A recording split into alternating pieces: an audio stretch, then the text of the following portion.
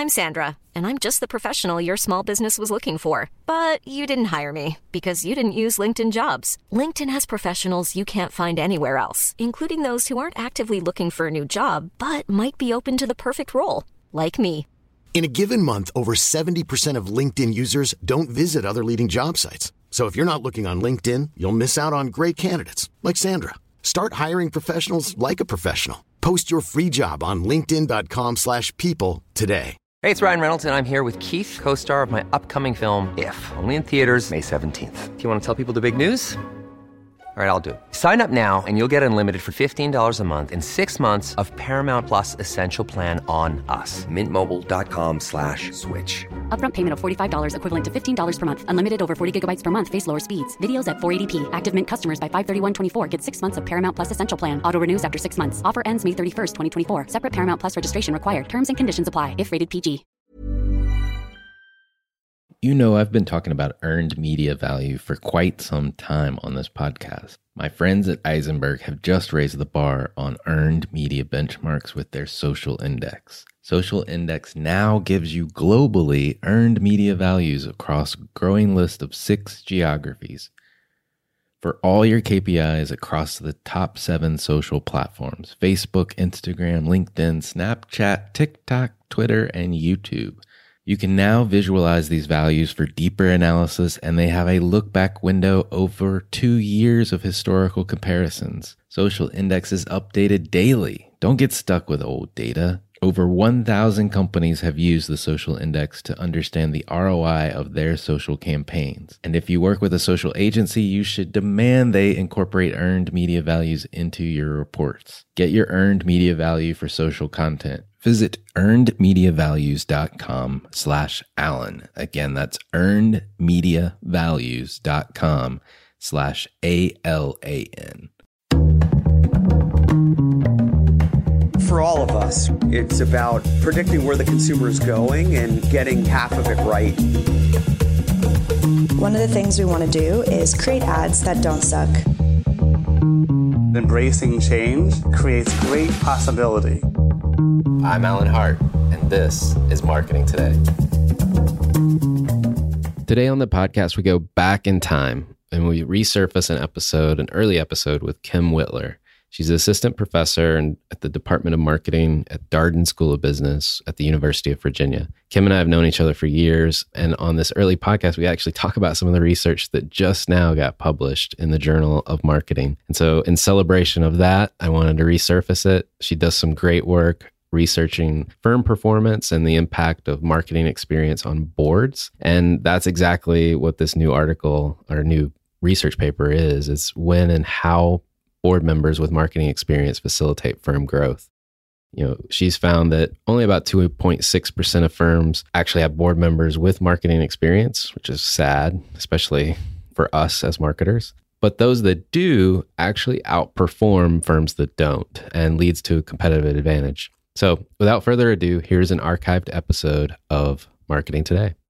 Today on the show, I have Kim Whitler. She's assistant professor of marketing at the University of Virginia's Darden School of Business. She regularly writes for Forbes and CMO.com on all sorts of marketing leadership topics. And prior to her academic career, she was CMO at David's Bridal and Beazer Homes. Her research now focuses on understanding how board and C-level roles and characteristics impact the company's marketing performance. Well, welcome to the podcast. I appreciate you sitting down and talking to me today. Why don't we just launch in? I'm curious, based on the current research you've been doing around marketing performance and understanding how boards and C-level roles, how their decisions impact the company's marketing performance. Let's, I guess, first get a definition of what marketing performance is. So it's funny because you would think that that would be a simple question. What is marketing performance? How do you measure it? But in reality, it's actually a very complex answer. So from an academic standpoint, there's all sorts of different ways in which we measure marketing outcomes. So we have financial and accounting metrics such as profit or ROA or TSR. We have product market related outcomes such as innovation, so the number of patents a company might have, market share or revenue. And then we have marketing asset related outcomes, such as brand equity, customer satisfaction. And these are only a few. If you pick up academic journals, you'll see that there are a lot of different dependent variables or outcomes, performance-related outcomes that we look at in terms of how marketing might impact the firm. Now, what's interesting is you would say, well, maybe that's just academics and marketers are clearer about how they measure marketing. But in reality, if you look at the Marketing Metrics book, which was written by Paul Ferris, Neil Bendel, Dave Reibstein, there are 4 authors, I believe. In that book, they did a survey of practitioners, and they asked them on the usefulness of different marketing metrics, marketing-related metrics. I think there are over 110 different metrics. And so the way in which you measure marketing will frankly be fairly dependent on the industry you work in, and more specifically the company you work in, and how they actually measure marketing. Interesting. So it has to be tailored to your industry, and it's very complex. I mean, just the 110 measures that you talked about. I'm curious, if we take the organization and start at the board level, what have you learned about marketing experience on boards? How does that impact a company? One of the questions we sought to answer with our research is, what is the unique contribution of marketers in the firm? So when you look at all of the different ways in which academics and marketers measure themselves, for example, I was measured at one point, I was an officer in a firm, C-level, and I was measured on ROIC, return on invested capital. And at the point, I had no idea how my department's unique contribution actually impacted ROIC, more so than other functions, and yet I was measured on it. I was also measured on EPS, as was everybody else on the top management team, and yet I could not actually explain to you how our unique contribution, by the way, neither could IT or finance. Nobody on the top management team could basically give you an R-squared explanation on their function's unique contribution to EPS. But we were all held accountable for it because the CEO was held accountable for it. So part of our question was, if you look at boards, which today, post-SOX, they've been disproportionately populated by finance, accounting, legal-type folks who are very focused inwardly on the firm, on the functioning of the firm, and frankly, more on monitoring roles. The question is, what could a marketer, if added to a board like that, contribute above and beyond all the other functions? Well, they all affect efficiency. They all affect profitability. But the unique contribution, we argue, of these 110 different metrics that are in the Marketing Metrics book, the unique contribution that marketers, we believe, will contribute at the board level is an understanding of how to generate demand given external conditions, internal competencies, the consumer, et cetera. That is their unique contribution. They do a better job of being outwardly focused, externally focused, market-oriented, and bringing insight about the consumer, the competition, and the market into the firm in a way to help shift strategy and resources to impact revenue growth. And in fact, that's what we show. So there's a paper that's been published in MSI where we demonstrate that marketers on the board help increase firm performance, specifically revenue growth. Historically, marketers underrepresented on boards. Do you see that changing? Unfortunately, we don't have a lot of great historical data. I don't have data year by year. There are some reports that I've been able to pull up, and although they don't measure things the same way year after year, we get some anecdotal evidence that, in fact, marketers have been declining as a percentage of the board. And there's a couple of factors that have affected this. If you go back to the 90s, not every board had a CFO on it, right? Somebody who had significant financial experience on the board. However, post-SOX, every board must now have it because of regulation. And so you went from not every board having a finance director and the average board size being around 13 back in the 80s and early 90s, and now the average board size is somewhere between 9 and 10. So at the same time that you've added accounting and finance folks, you've also reduced the size of the board. And so what we believe is happening is that some of the ancillary roles that were filled by people like a CHRO or a CMO or a professor or somebody from the government, so there are representatives who sit on boards, some of these kind of more nominally represented experiences have been the first, we believe, to go by the wayside as you bring on more and more and more finance, accounting, expertise onto the boards to be able to deal with all of the regulation. And so our argument, if you think about it, imagine if we took the top management team and we said no longer is every function going to be represented. We're going to skew the representation to finance and accounting and legal. How would that affect the management of the firm? And so we actually believe, and we're not saying that, marketing is more important than finance. In fact, we actually believe that they're nice. It's kind of a nice teeter-totter, a nice counterbalance. But we think when you have a disproportionate number, a lot of finance and accounting-minded individuals, what you're lacking is that external knowledge, the consumer orientation, the market orientation, the insight about how to generate demand in a very competitive marketplace. That experience is missing from the board. And we believe those firms that are smart and tend to have a marketer on them, we can actually demonstrate. You look at post the financial collapse, those boards that had a marketer on them significantly outperformed their peers that did not. In terms of growth, let me be clear, in terms of growth, it can be a competitive advantage. A lot of times, a lot of the academic research on boards focuses on should the CEO and chair be the same person, dual position, or should they be separate? How many independent board members should you have, et cetera, et cetera. Very little looks at how functional experience can impact the strategic direction, resource allocation of the firm. And so that's really what our research has been looking at. And we do find strong evidence, compelling evidence, that in fact marketers on the board can have a positive impact on firm growth.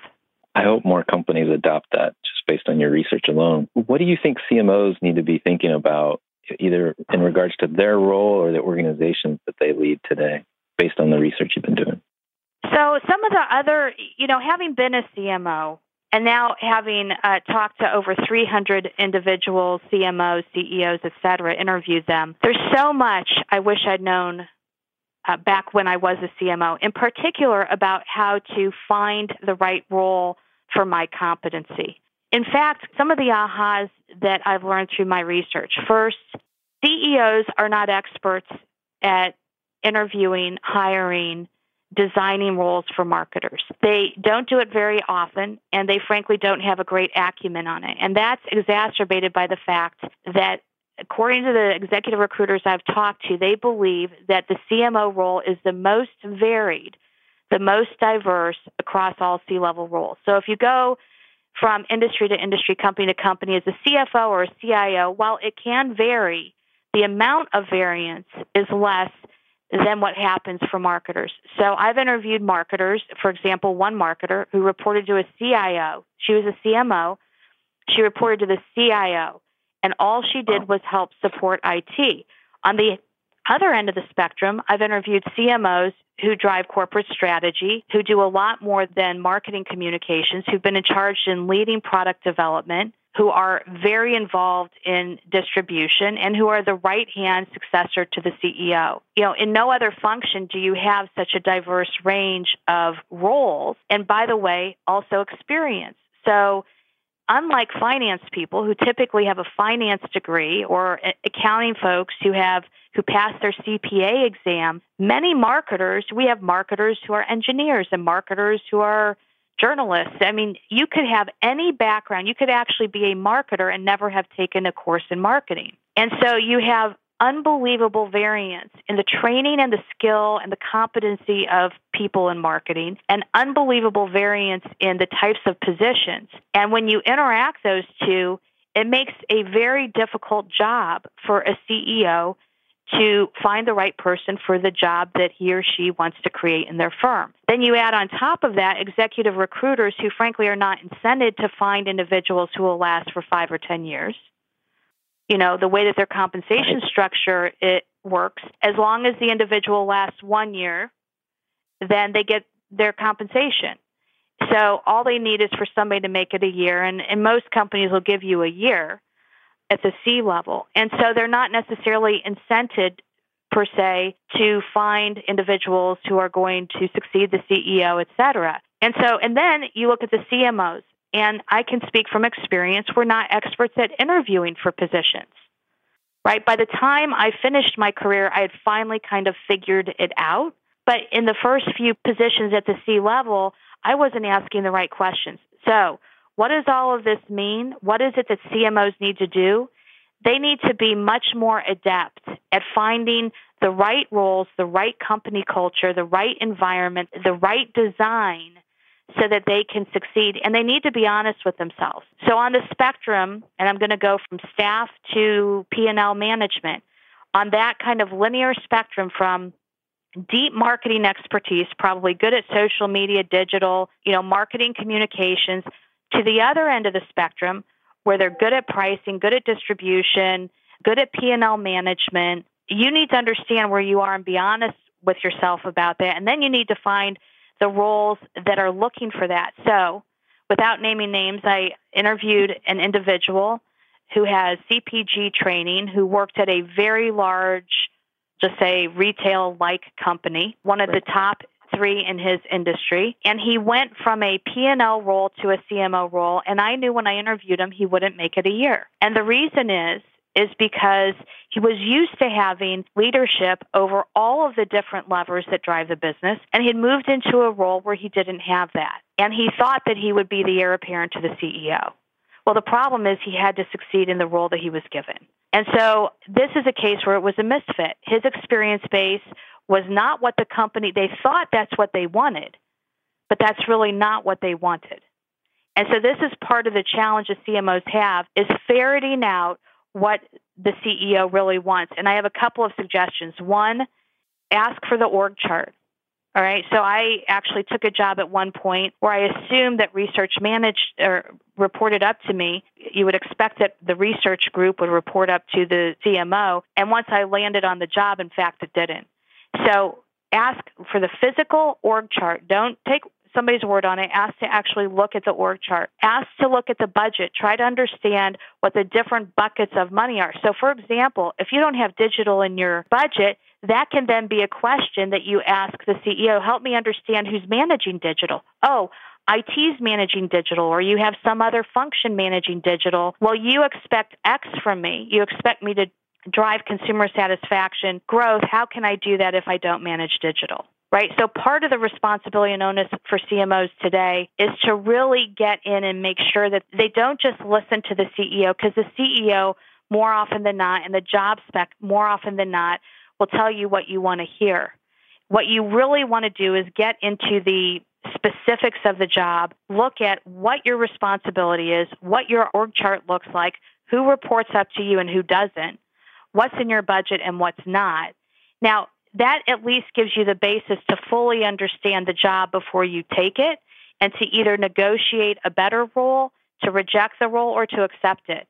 But I think given that CEOs aren't expert at this, executive recruiters are not necessarily fully incented to care whether or not you stay 4 or 5 years or succeed. It's the onus is on CMOs to figure this out. And I know that was kind of a long-winded explanation, but the question is a complicated question, and I actually think it's one of the most important areas where CMOs can improve in order to do a better job, to have a better chance of success in the jobs that they take.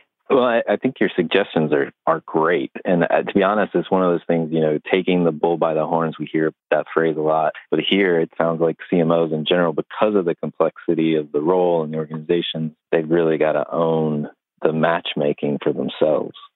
Now, let's assume I'm now a CMO and I'm in the role. How do I think about my marketing capabilities or organization that's now reporting to me? And how do I assess it or think about, is it a good one, or do I have gaps?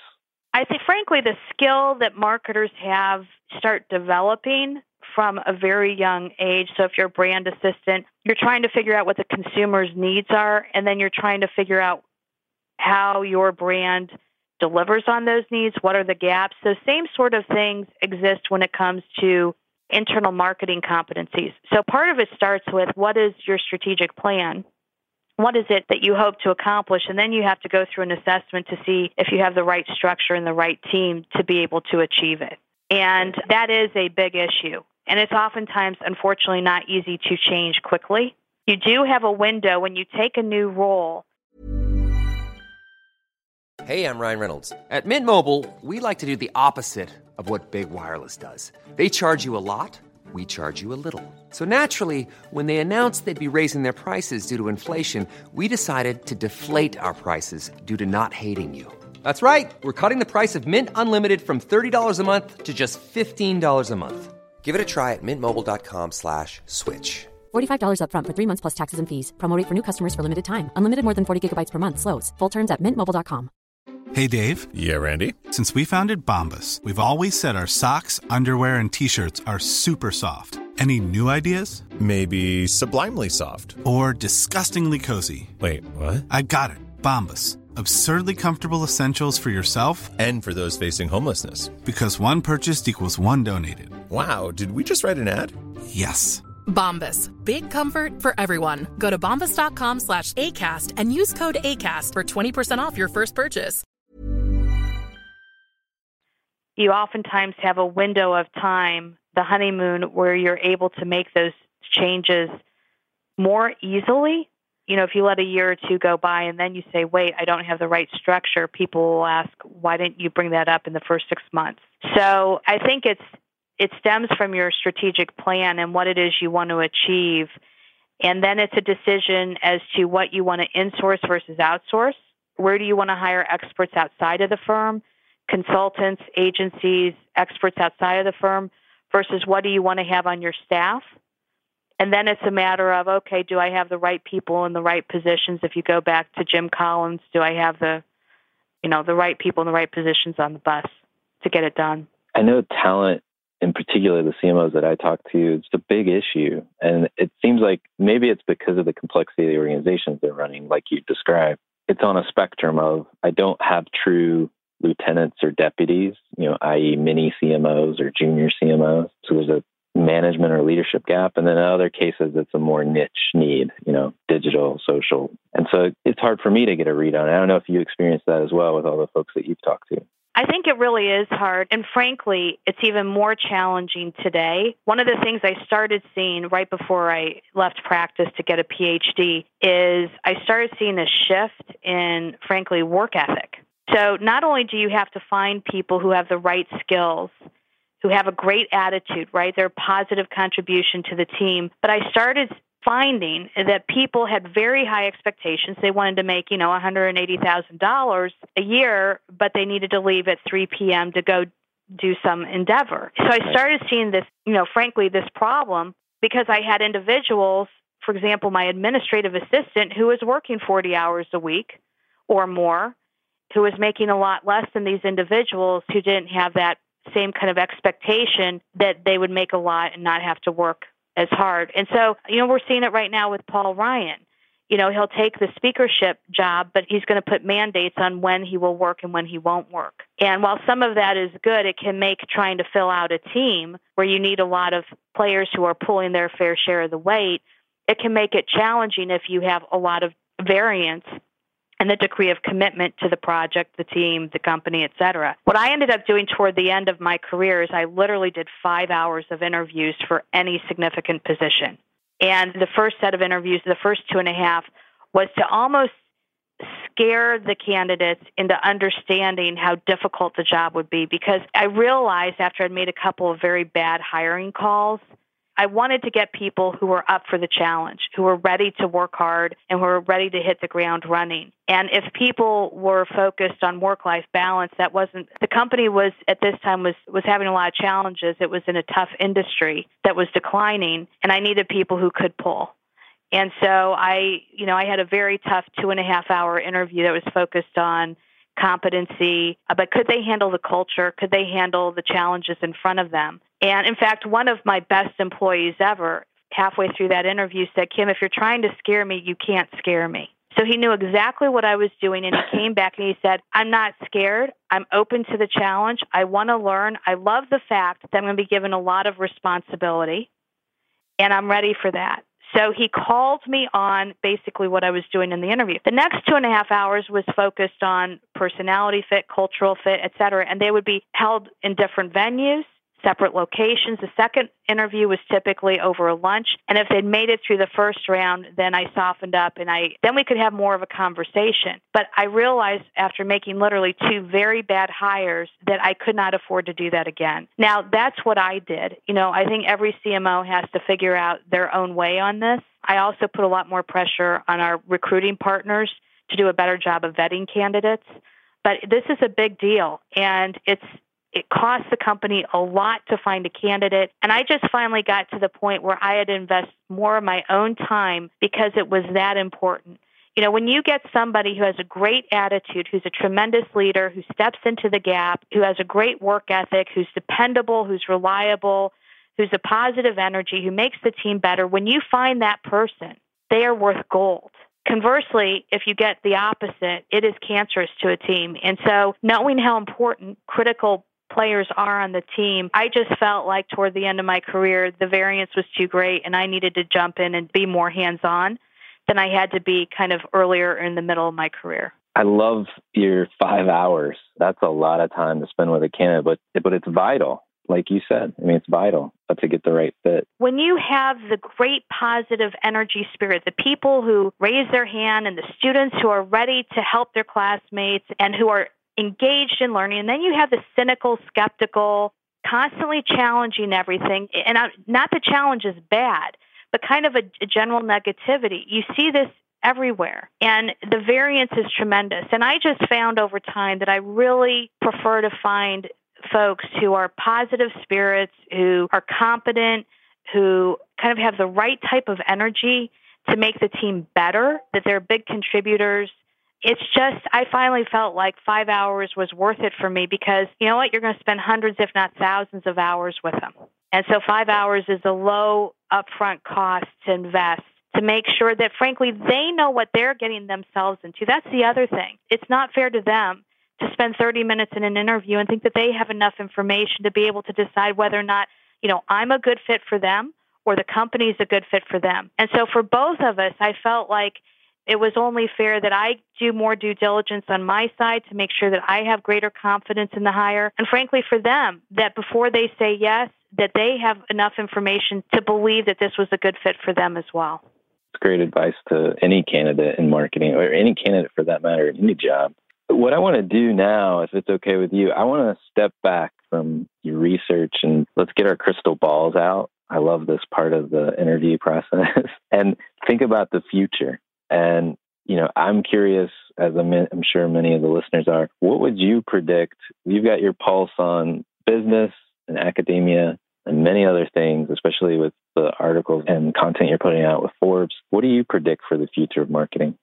It's funny because I do so many interviews and I always ask the same question. So it's kind of nice to be on the other side for once. So the first thing I'd say is I don't think it's a monolith. I think, this is the biggest tent. Marketing is the biggest tent of all disciplines.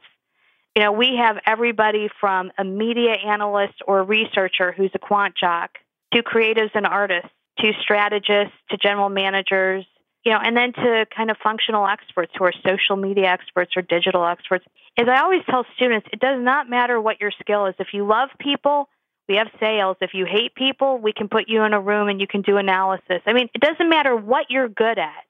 There's a space for you in marketing.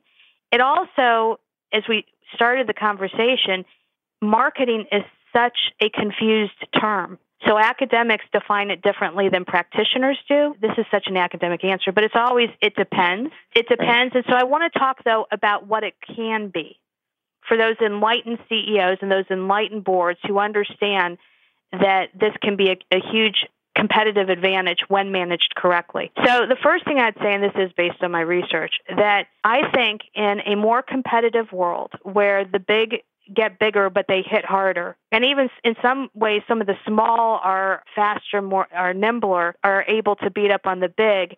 Growth is more challenged, and we're seeing that in a lot of CEO surveys. So as growth becomes more challenged and difficult to attain, look at higher ed.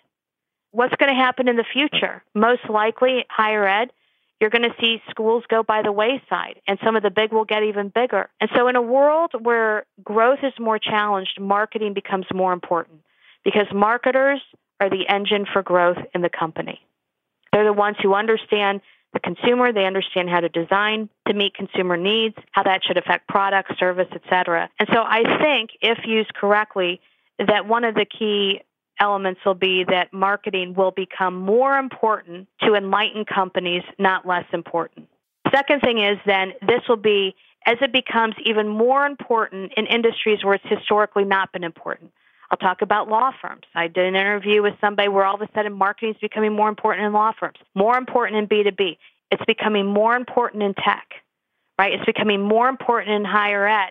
It's always been important in CPG, and it's been important in retail for a long time and in banking and financial services for quite some time. But what you're seeing is all of these other industries where we've never thought about marketing mattering, it's all of a sudden becoming more important, and it's going to be something that can help distinguish better performing firms from worse performing firms. So I think it's a great time to go into marketing.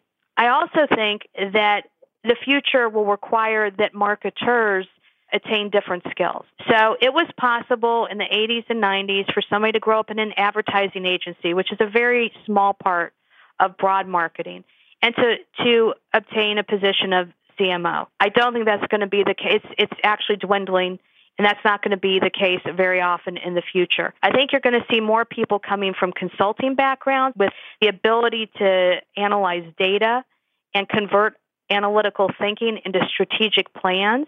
So I think consulting will become more important. I think CPG will continue to be important as a training ground for great marketers. And I think people who want to attain kind of a C-level position need to develop both their artistic side and understanding of the art and the science of marketing. So no longer can you be one or the other. And in some research that I did, it's interesting. The worst performing marketing companies are those where the CMOs are predominantly analytical. Self-described analytical without any creative skills. Now, this shocked me. I reran the numbers 3 times. Why is that? Here's my hypothesis. Anybody can tell you, go target this group, and here's what they want. But you now need to convert that insight into information, messaging, products, services that change the consumer's mind and behavior. And that requires an artistic component. And so the people who are great scientists, great analysts, without having the balance on the creative side, without having a respect for how hard it is to change somebody's mind, now this is the ad agency side, they're deficient. And so in the future, those people who will win have strong foundational stat skills, math skills, analytical thinking skills, strategy skills. But that is necessary, not sufficient. They also have to have a respect for ad agencies, great creative that changes minds, creative that moves consumers to behave differently. They need to understand both sides. So I think the job is becoming more challenging because it used to be that you could be one or the other. And I think to be great in the future, you're going to actually have to be ambidextrous on this one. And then the last thing I would say is that I think more CEOs will be coming from marketing. And a lot of that has to do with what I just mentioned. The fact that you have to be an analyst and a strategist and a tactician and a leader. You have to work with the outside constituencies, agencies, and internal peers to try to drive change within a firm. All of those skills are critical once you get to the CEO role. And so I do think you're starting to see more and more CEOs coming from marketing, and I think it's going to be a great training ground to launch into the CEO position from. I'm curious. I've asked this question as well to a number of folks, and always fun to get an answer from a marketer or former marketer. Are there companies that you watch or that you find interesting, you think others should be paying attention to? Right now, I'm fascinated by brands that are turning themselves around. So I'll give you a couple of examples. I like Allen Edmonds. Allen Edmonds, it's a luxury, very premium, American-made shoe company. And they lost their way. They distributed their shoes, a lot of their shoes, either through their own stores or through retailers. And they listened to the retailers and not the consumers, and they changed their product. They went overseas. They changed their manufacturing. They did all sorts of things wrong. This is back in the early 2000s. And they got a new CEO who was, even though he was an iBanker, he sounds like a marketer. He has a market-oriented point of view. One of the first things he did was he asked the C-suite, what did the competitors' shoes feel like to wear? They didn't know. So he went out and he bought all the competitors' shoes and said, I want you to wear them for a week. Now I want you to wear our shoes for a week. I want you to talk to consumers. He went back to the basics to really understand what the company was about, what the loyal fans of the shoes loved about the company, and they fixed everything. They turned everything around. The company was not doing well, and they've had unbelievable growth since they went back to basics and really anchored the entire proposition on the heritage, the history, and the passion that was originally in the brand. Another example of this is Buick. I love what Buick's done, and it's a fabulous story to take a 100-plus-year-old brand, and they're able to, in the U.S., it had basically died, and in 2008, 2009, when General Motors was going through bankruptcy, they had to decide what to do with all their brands. They jettisoned brands like Saturn, but they kept Buick. And in the U.S., people said, why in the world would they do it? Well, they did it because of the brand strength in China. But it doesn't matter. They then said, we've got to turn this brand around. Now, how do you turn around a brand that stands for your grandparents? And what they did was, I think, really impressive. They changed their service model. They changed their product. They changed their advertising, and they have a measure called momentum that looks at it's a measure of brand strength. They were at roughly negative 16, and they brought it to neutral, and that wasn't enough. So they had improved it significantly, but then they said, we're still not changing consumers' minds, right? So they'd done all the analysis. They'd fixed the strategy. They'd fixed the product, but the advertising wasn't working hard enough for them. And one of the key insights they had was that the people were shocked. They said, this doesn't look like a Buick, which ironically, when the first time I saw one of the new Buicks, I thought, that looks like a German car. That's an American car? I love cars. So I had to go test drive it just because it looks like a German car. And then they came out with an ad campaign that poked fun at the brand a little bit, but identified what consumers were feeling. And the whole impetus of the campaign was that consumers couldn't believe that that was a Buick. And, oh, by the way, then their momentum score went from 0 to roughly positive 16, on par with Lincoln, et cetera, et cetera, et cetera. It's a tremendous story, frankly, about the science and the art side of fixing a brand, but it's not just turning around any brand. It's about turning around a 100-year-old brand that many thought was dead in the U.S., and they were able to resuscitate it. And so I love stories like that. Coach back in the 1990s. They changed their brand positioning. It's a fabulous story. So there's a lot of examples of that, but I like brands that kind of go in and realize that they have to fix something in dire straits, and they're able to do it. Thank you for taking the time to talk with us today, and appreciate all your insights, and I'm sure all the listeners will as well. Thank you so much, Alan. Hi, it's Alan again. Marketing Today was created and produced by me, with writing and editing by Kevin Greeley, social media support by Megan Woods, art and graphic design by Sarah Dell. If you're new to Marketing Today, please feel free to write us a review on iTunes or your favorite listening platform. Don't forget to subscribe and tell your friends and colleagues about the show. I love to hear from listeners, and you can contact me at marketingtodaypodcast.com. There you'll also find complete show notes with links to anything we talk about on any episode. You can also search our archives. I'm Alan Hart, and this is Marketing Today.